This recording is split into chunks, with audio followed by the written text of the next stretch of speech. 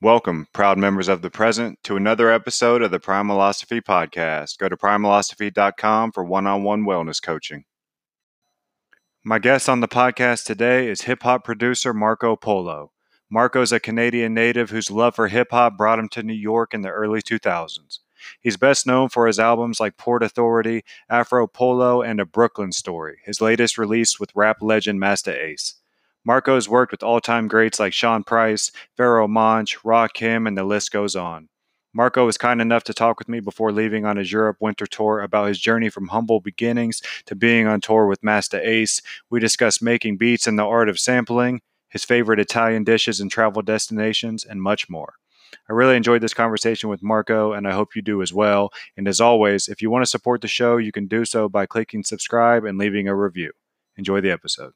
All right, listen, man, I really appreciate you taking the time to come on the podcast, seeing as how your Europe winter tour with Masta Ace starts in just a few days in Germany. So I thought we could kind of start there, and you just walk me through a day in the life of a hip-hop producer on tour from the moment you wake up to the moment you start performing. Tour life, it's very exciting. It's not as glamorous as people probably think. I'm sure a lot of people just think it's a lot of partying and fun, but it's actually 90% work because of the rigorous schedule. I mean, if you look at our tour schedule, it's sometimes we have 10 to 12 shows in a row in different countries. So there's a lot of driving, a lot of traveling, and really I like to call it the chasing sleep tour because you never quite get what you need, but once you get on stage, you kind of get that energy and adrenaline, and it pushes you to the next day, and it's amazing. So that's not a complaint; it's more of a clarification. As you know, we wake up and we travel to the next city, and sometimes I have time to go look for records and be leisurely and enjoy the places, and sometimes it's literally straight to sound check, try and get some food, and on stage. I imagine just coming down from the nerves themselves from performing probably keeps you up at night. Yeah, it's great, man. I mean, I have the best job in the world. Like, it's amazing. Like, I make music, and then we we go around the world and perform it. And thankfully, people know some of the songs, and it makes all this work by myself, being a nerd, in a cave of music, worth it. So it's a blessing. Right. It sounds like a dream come true. So you wake up, you said you get on stage, do some sound checks, try to get a bite to eat. I mean, what is that? Some people bringing you food or what? Eating is definitely a priority to have energy. So we always try and have a good sit down meal the night of the show. Usually the promoters or help organize us to find something. It's actually a little tricky because there's 6 of us on the tour and everyone has different food restrictions. Like Ace is almost full vegan now, and Strick doesn't eat meat, and then I eat everything. So we try our best to make it work, and we usually sit down. That's an important part of the tour, is eating together and just kind of chopping it up and making sure we have enough energy to kill it, especially with Ace, man. He's amazing. I think he's 53 years old now. He has more energy than me, and I just turned 40, so he's an inspiration always to watch on tour. That's awesome. And yeah, I saw Masta Ace perform live here in Columbus, Ohio once. It was one of the best performances I've ever seen. Oh yeah. Let's go from there, man. So you're getting ready to perform. People start piling in. I mean, how are you feeling? Does that just breed anxiety? Man, I've been doing this for almost 20 years, and I still, before every show, get like mild jitters, but it's all gone as soon as I grab that mic and start, doing the intro for the show, and I hit play on that first beat, then it's all good times from there. Awesome. So are you actually scratching and doing overdubs for whoever's performing? To clarify, a lot of people think I'm like a DJ on 2 turntables, and that's not the case. I was never a DJ. I run the whole show from my MPC MIDI controller using Serato, so I'm essentially triggering all the songs live, but with the pads instead of turntables. So it's the same idea, but I'm definitely don't have the skills on the cutting and scratching. So that's like a real life version of what would be happening in the studio. essentially, yeah. Me and Ace got a good thing going on, and I used to be terrified performing with Ace because his show is impeccable, and one fuck up and he gives you what we like to call the death stare real quick, like So I've learned to be on point, and he's taught me a lot about performing and timing, and it's amazing. Can you give me an example of one of those fuck ups? Well, it's just if I bring a song in a little late or at the wrong time or anything, half the time the audience will never notice. One thing he definitely taught me or I've learned is that the crowd will only know there's a mistake if you acknowledge it and then, you make them aware of it. But half the time they don't know. It's just something between me and Ace, like a look at me and be like, what was that? But thankfully, those moments are very rare these days. And, we have a really, really tight show. And I think that's why I don't think I know that's why he continues and we continue to tour every year. It sounds like you guys got a great thing going, man. You grew up in Richmond Hill, Ontario, just outside of Toronto. What does the hip hop scene look like in Canada, man? Hip hop history in Canada is very interesting. We have amazing artists, we have amazing producers, we have amazing DJs. If you go all the way back to the Toronto scene, which is where I'm from, you have pioneers like Maestro Fresh West and Mishi Me. And then, it transitions into a lot of other people's like Socrates and Cardinal Fischel and Choclair. And, we had a really dope underground scene. We never quite had that huge international, like, hip hop artist. We had guys that got close. So that's kind of what it motivated me to move to New York, is that I didn't want to be bound down to the super underground scene, and I wanted to start working with some of my rappers. And then, fast forward, you enter into the Drake era where Toronto is literally, a place everyone's looking for new artists now. So that's the very condensed short version of the hip hop history in Canada. It's not close, but essentially that's what happened. It was like super underground, and then we had these huge commercial urban acts like Drake and Weeknd. And So you worked for a Heartless Collections agency and eventually decided to take your MPC and your Newports to NYC in 2001. Tell me more about that bold move.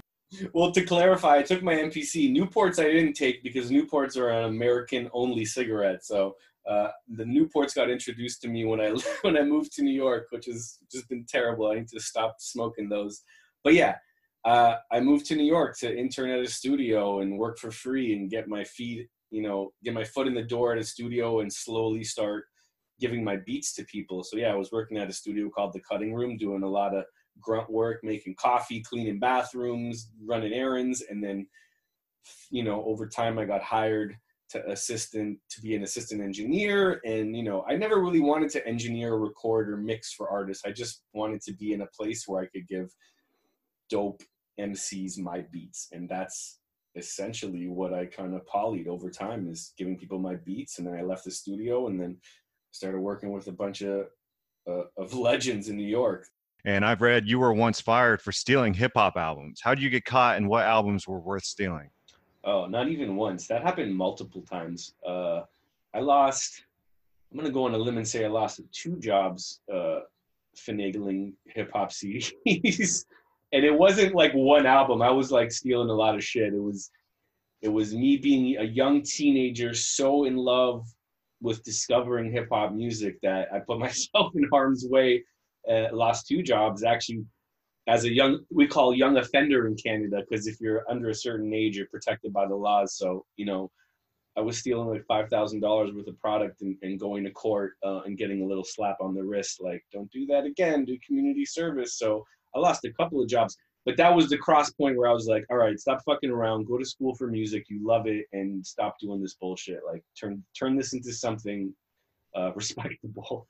And that's what I Get the trouble out of the way before you can get those serious punishments. You've worked with legends like Rakim, 2 of my all-time favorites, Pharoah Monch and the late Sean Price. Any good stories with Sean Price you'd like to share? Oh my God, there's so many stories. My favorite story with Sean is one time he came through to record vocals. I forget what song, but he showed up at my apartment holding a bag of fish. And he was like, yo, this is my dinner. Can you put it in the freezer until we're done the session? I was like, I got you, bro. I got you. So he came to the studio with his bag of fish, which was for dinner, threw it in the freezer. We knocked out the vocals, and he was on his way. But he was a very charismatic person. He always used to make fun of me, like literally on a song with Rusty Jooks on our album. He clowns me at the end of the song, but I never took it personally because I know that it was a form of flattery. Like we had a friendship and he just used to bust my chops, you know what I'm saying? And I will always treasure those moments and all the songs that I've done with him. And it was just a blessing to know that man. So yeah, he was very cool. Like he definitely had an aura about him that was intimidating, and he didn't settle, he didn't tolerate any bullshit. But all that aside, if he fucked with you, he was a good friend, and he always had my back whenever I needed him for something. He always came through. So rest in peace, Sean Price. Rest in peace. So I'm curious, if it's not the Explorer Marco Polo that you went with, was it like the game? I imagine like it's sort of like the game where your beats are Marco and you're throwing it out there, listening for the right rapper to yell Polo for the perfect collaboration. Yeah, I wanted I want to tell you that those two ideas inspired my name, but they didn't. I moved to New York and I didn't have really an artist name. I had a really shitty one that to this day I've never told anyone. Only Shiloh knows it, and I'll never say it. But my producer friend Ayatollah, legendary Ayatollah, who produced Miss Fat Booty for Mos Def, I was hanging out with him a lot when I moved to New York, and he started calling me Marco Polo, and he is responsible for that name, and I just ran with it. Mostly because I like the idea of over time people just calling me my real name and not something crazy where 20 years later I'm regretting it. So the beautiful thing about my name is it's actually my government name. It's Marco. Not like fucking Johnny Street Beats where I'm like, oh fuck, why did I pick that? It's people call me Marco. I'm Marco Polo. That's my name. It worked out great. Not to be confused with Marco Polo from I. Shouts to Pete Rock. But that is a different Marco Polo. I'm not in I. And lately it's been funny. I've been doing some traveling, and a lot of people think I am Marco Polo from the group I, which I am not. Shouts to them, though. Yeah, thanks for clarifying. And it works out perfect now that you're hooking up with Master Ace. The Master Polo just goes well. Absolutely. So, is part of your job finding the right artist to work with so there is no separateness in the final project? My whole career leading to kind of teaming up with Ace as kind of like a group it was me making producer albums and basically finding MCs that I thought were super dope, regardless if they were popular or not, and assembling producer projects like Port Authority 1, Port Authority 2, New Port Authority. That's always been my thing. But now it's kind of transitioned into less of me seeking out artists and really focusing on what me and Ace have going on and working on a follow-up to a Brooklyn Story, which is what I'm doing right now. Brooklyn Story album is out. How'd you hook up with him, and did the fans bring you two together? The first time me and Ace worked was for my Port Authority album in that era. So I guess we met around 2004, 2005. I gave him beats, and he picked a beat for his album A Long Hot Summer, and he had no budget left to pay me. So I was just so excited that he liked my beats. I didn't care about no money. I was like, hey, bro, take the beat and just do a song for me, which ended up being a song called Nostalgia, which to this day is my most known song in the underground. The video's almost at 8 million views. And that song kind of sparked something in the underground where people were like, we like this collaboration of you and Ace. And then I started touring with him and, slowly started working on new music. And then he eventually brought up the idea of us doing an album, and forward to 2018, we released our first collaborative album together. What song is your favorite to perform live with him? I definitely love performing Brooklyn. That always goes off real well, just because it's like so mellow, but then the drums come in and it's super hard. And it seems to have resonated with a lot of people, and I just love that song. It just embodies everything about my journey and the borough that I've lived in for 20 years since moving from Canada. So I'm gonna go with Brooklyn. I like that. Marco Polo's beats are mellow, but they hit so hard. Well, for that particular one, yes. If you look at my catalog before Brooklyn Story, I was definitely like Double Barrel, Execution. It was definitely more hardcore shit, a little bit more raw. But for Ace, I had to switch it up a bit, and he still likes, of course, raw beats, but he's a very conceptual writer and very theme-oriented, and he likes to talk about specific things. It's not a lot of straight spit joints. We have those on the album, but they're more of a minority in the scheme of an album that we would make together. Mm-hmm. Meeting your musical heroes has had to have let you down a few times, I imagine, because a lot of people just suck. But who did you meet that had the opposite effect, where they exceeded your expectations? It's funny because I did this Vice interview, and I ended off the interview talking about how don't meet your heroes; they'll let you down. And I really wish that I had side noted it at the end with, but I've also met many that have exceeded my expectations, and I'm glad I can talk about it now because that is the case. From large professor being, turning into an acquaintance, and now with confidence I can call him a friend. That's been an incredible experience working with him, having him come through my studio and record music, and and then probably the most notable is becoming friends with my number one influence of all time on the beats, DJ Premier. Uh, like I've toured with him, I can call him and we talk on the phone. I go to the studio and get to hear, exclusive unreleased songs. And I've known him for over 10 years. And every time he calls me or I'm there, I'm still a fan and in awe of the fact that, we're friends. And it's just such a blessing. So I've met many people, Master Ace included. Like a lot of the people I used to grow up that I grew up listening to are incredible in real life. You know what I'm saying? So That's surreal. I don't want to compare you and those other producers, but there's some sort of commonality when I'm listening to you or Premier or Dilla or all these guys that I just really like something about your drums. Is there a commonality that you all share when choosing drums? if you get any sort of influence that or reminder of those type of producers when you hear my stuff, I take it as a huge compliment because those two specifically, Dilla and Preem, are my favorites. And yeah, for me, the style of hip hop production I like is drum driven. It always has been. No matter what phases hip hop goes through, we see a lot of drumless stuff happening in the underground now, and that's all cool. But yeah, I like shit that knocks. I love programming drums and making things funky, and it's just about the knock.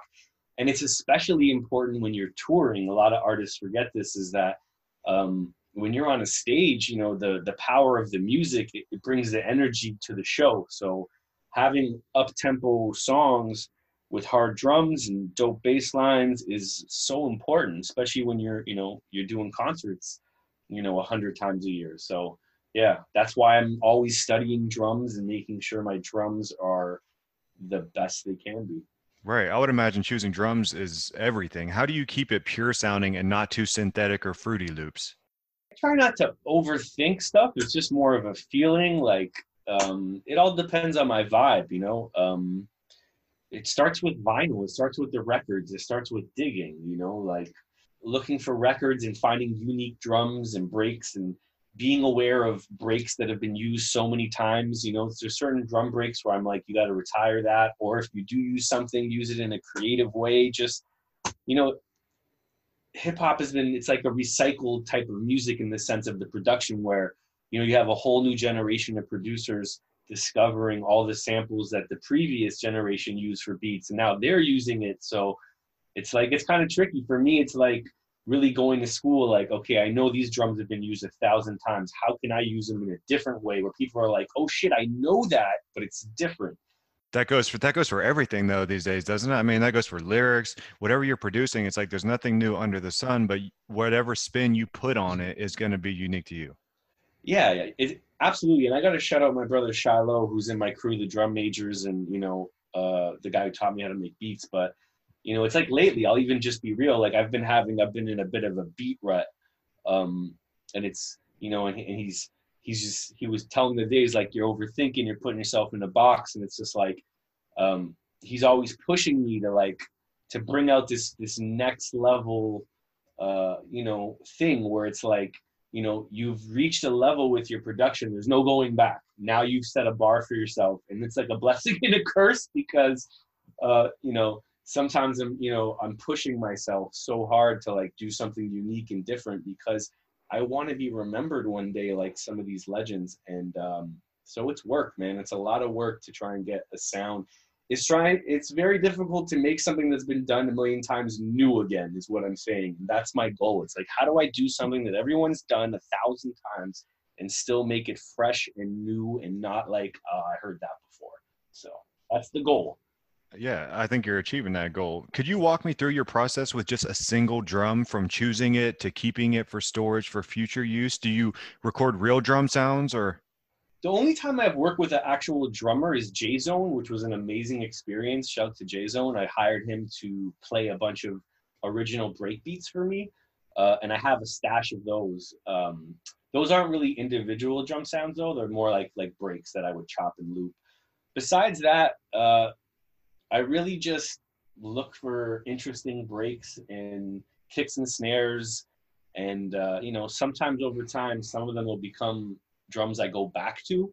It's interesting because like certain breaks, it's like they're so obvious. You can once I use them, I kind of like retire them, and then there's other sounds that have a knock, but they're a little less more generic, so I can use them again. Like you'll notice it on the Ace album. There's some songs where I have some of the same kicks and snares, but I'm actually very aware of that to not kind of use the same drums over and over again. I'm always trying to change it up. Right. That sounds like it might be the number one challenge to get over. It's like writers have writer's block and beat makers have that.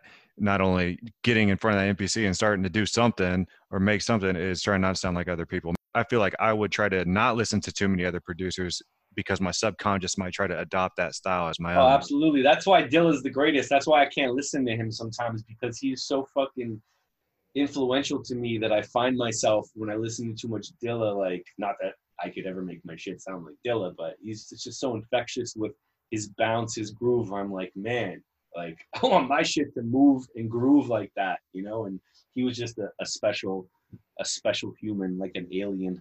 And with the newer technologies, or is there equipment out now that you wish you would have had access to when you first started? Not really, man. I really feel like it's man over machine these days. Like that's a whole other separate discussion where people are like, is it the machine, is it the man? But I really feel like it's the person behind the machine. Whether you're using an MPC, an SB12, machine, or you're making beats in the computer, it don't matter. The funk comes from the person. So For sampling, is this going away due to a lack of effort, or is it just too expensive to sample now? it's a tough one. Sampling is hip hop.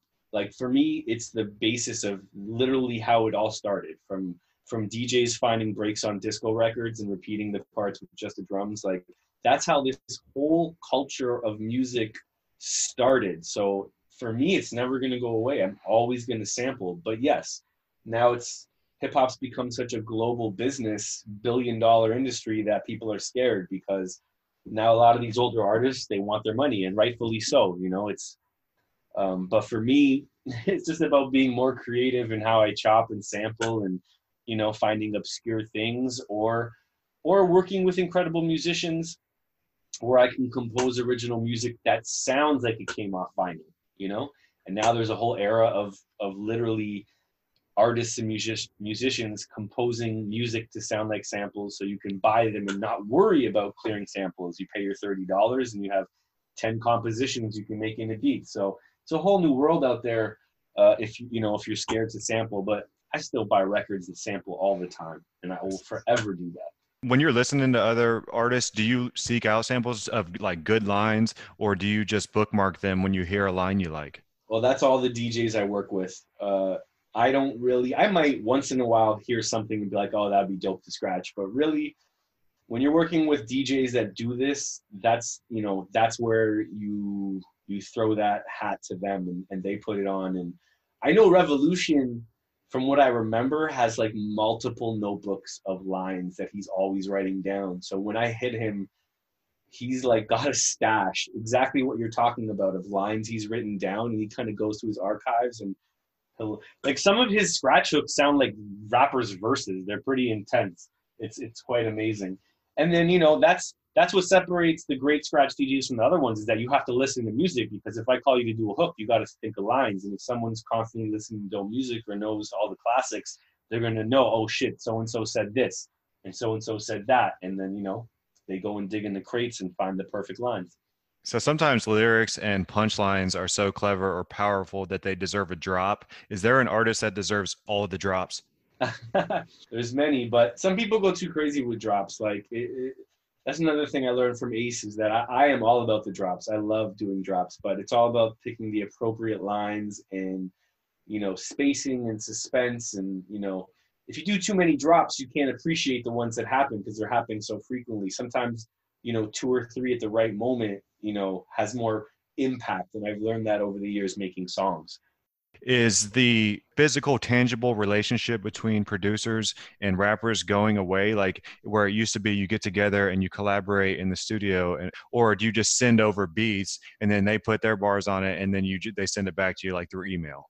That definitely happens, and I've definitely done that. But my most notable, all my albums I recorded here in my studio where the artists came through, and the only time that's not possible is when they don't physically live in New York. But if I'm sending beats to someone who's in another state, there's still communication and collaboration going on. And I'm getting on the phone and I'm being like, what are you thinking? Here's the beat. Like, do you feel it? Where are you going to go with it? What are you going to talk about it? And I always like to have some back and forth. It's never just here's the beat, do whatever you want. Great, I'm going to put it out. Like I'm pretty hands on with that process, and I've always been that way because you can just tell at the end of the day if something was slapped together or if it was a passionate collaboration. Yeah. So you're a pretty disciplined guy. You don't drink or indulge really. Is it hard to avoid the party scene and what comes with it? Once in a while I smell some weed and I'm like, that smells good, but for the most part I've been sober since I was 16 years old, and I just turned 40. So what's that, 24 years? um, and I think it's actually a benefit to my work ethic. And one of the reasons people like Ace like rolling with me, because they can count on me at the end of the day to be up every morning and ready to go. I don't miss it, and I still enjoy my life and have lots of fun. So yeah, it ain't nothing. I still got these stupid cigarettes, so in a way, I'm still addicted to those. But yeah, no, I don't miss any of that shit. Yeah, you keep it professional. You've said before that you treat making beats like your 9 to 5, and one of your favorite parts about it is you can wake up and just walk into the other room and get to work. Yeah, absolutely. And that's no shots at anyone that smokes weed. There's lots of people that, smoke weed and are fully functioning. It just doesn't work for my lifestyle. Yeah, so you go to the gym often. Coming from an Italian household and living in New York, how do you balance Italian food and fitness? Even though I just turned 40, I'm pretty slim. So I think that's one of the reasons why I like going to the gym, is because it allows me to recklessly eat tons of Italian food or whatever I want and not get super fat. Um, but I don't really do a lot of Italian food in New York, and I got love for New York and their food. That we got great food here, but I'm blessed. My parents were born in Italy, and I've been to Italy a lot of times. I'm actually going to Italy tomorrow. Um, so when I need my real fix, I wait till I go there, and that's the real deal. It's the best food in the world. So if you know me, well, I'm obnoxious about talking about how great the food is in Italy. So But what's the best meal there? What do you look forward to most? I trace it back to like my grandmother before she passed away. It's just pasta, man. Pasta's my crack. That's like my soul food. That's the only thing that makes me feel complete after a meal is eating pasta, straight carbs. Did your grandma get to know that you were going to New York to have this life? Yes, she was alive when I moved to New York. She unfortunately passed away shortly after, but she did know I moved, and got to see me. And I still have one grandmother alive, and she's a huge fan of what I do, and I'm in touch with her. Cool. So you get to travel to amazing places, seeing all types of different scenes and performing music. Is there a place or event that stands out that's a must see? Lately, I've been doing a lot of trips to Colombia. That seems to be my happy place right now. Medellin, Colombia. I've had the pleasure of performing there and traveling there a lot, and I've made some amazing friends down there through music. I just like the vibes down there. I like to go there just to chill out. But there's many places, like Italy is another one of my happy places. I recently was on a trip to Mexico City, and that's become a new favorite of mine. So I don't know, man. I'm blessed. I'm so blessed to travel, and yeah, there's so many places. I want to get back to Australia and New Zealand. I had the pleasure of being there a few times, and shouts to Australia for all the craziness that's going on. Yeah, shout out to Australia, especially all the first responders working out there. Just a couple more questions before we wrap up that I ask everybody at the end of the podcast. If you could have a drink or a coffee or a conversation with anyone in history, who would you choose and why? I thought about this, and at first I was trying to think of like a musical artist, but I had a bit of a rough year, and the real answer came to me. If I could have a drink with one person, and I would break my sobriety for this, but it would be with my dad. I would love to have one more drink with my dad. Not to get all somber and sad, but I miss him like crazy, and that would be unanimous. Like number one choice was to have my dad in the studio right now and have a coffee with him. So I love that. Yeah, I read that your dad had an awesome vinyl collection. Yeah, he was a DJ when he was young, and it's a salty story because he passed on to me, I would say, about 25 records. And based on the records, it was like Bob James, John Handy, um, a lot of jazz. It was like really good stuff. And the rest of his collection, he left at an ex girlfriend's house and he didn't want to go back and get it. So I don't know what happened where it was so serious he couldn't go back and get his vinyl. So I always busted his chops. I'm like, Dad, why didn't you go back? Because I could have had so much heat. But yeah, shouts to my dad, and he's one of my biggest musical influences. Awesome, man. Like father, like son. So, last question. What are your daily non negotiables? Things that no matter what will always be done? Coffee is probably I can't even function without coffee. So that's a real simple thing that happens. And making music, man. If I'm in New York and there's no concerts, it's making music and drinking coffee. Those are non-negotiable. It happens every day. Yeah, I'm gonna have to go to Colombia and check out some of that coffee. I heard it's the best. You know what? That's a whole separate story, but we'll save it for another time. But you should definitely, my recommendations when it comes to Colombia are Medellin. That's an amazing city, and shouts to all my peoples out there. Awesome, man. So the tour starts soon. The Brooklyn Story is out along with Afro Polo and Post Authority and many others. So go check those out. Where else should people go to find you and connect with you? You can go check me out on all the social networks, Instagram, Marco Polo Beats, Twitter, Marco Polo Beats, Facebook, Marco Polo Beats PA, Spotify, Apple Music. All my music is available digitally, so I'm pretty easy to find. Awesome, man. Well, thanks again for doing this. This was a lot of fun. Hey, thanks for having me, man. Have a great day. All right, everybody. Thank you so much for listening. Make sure to support this podcast by subscribing on iTunes and leaving me a review, following me on social media at Prime Philosophy, and just by spreading the word. Jacoba.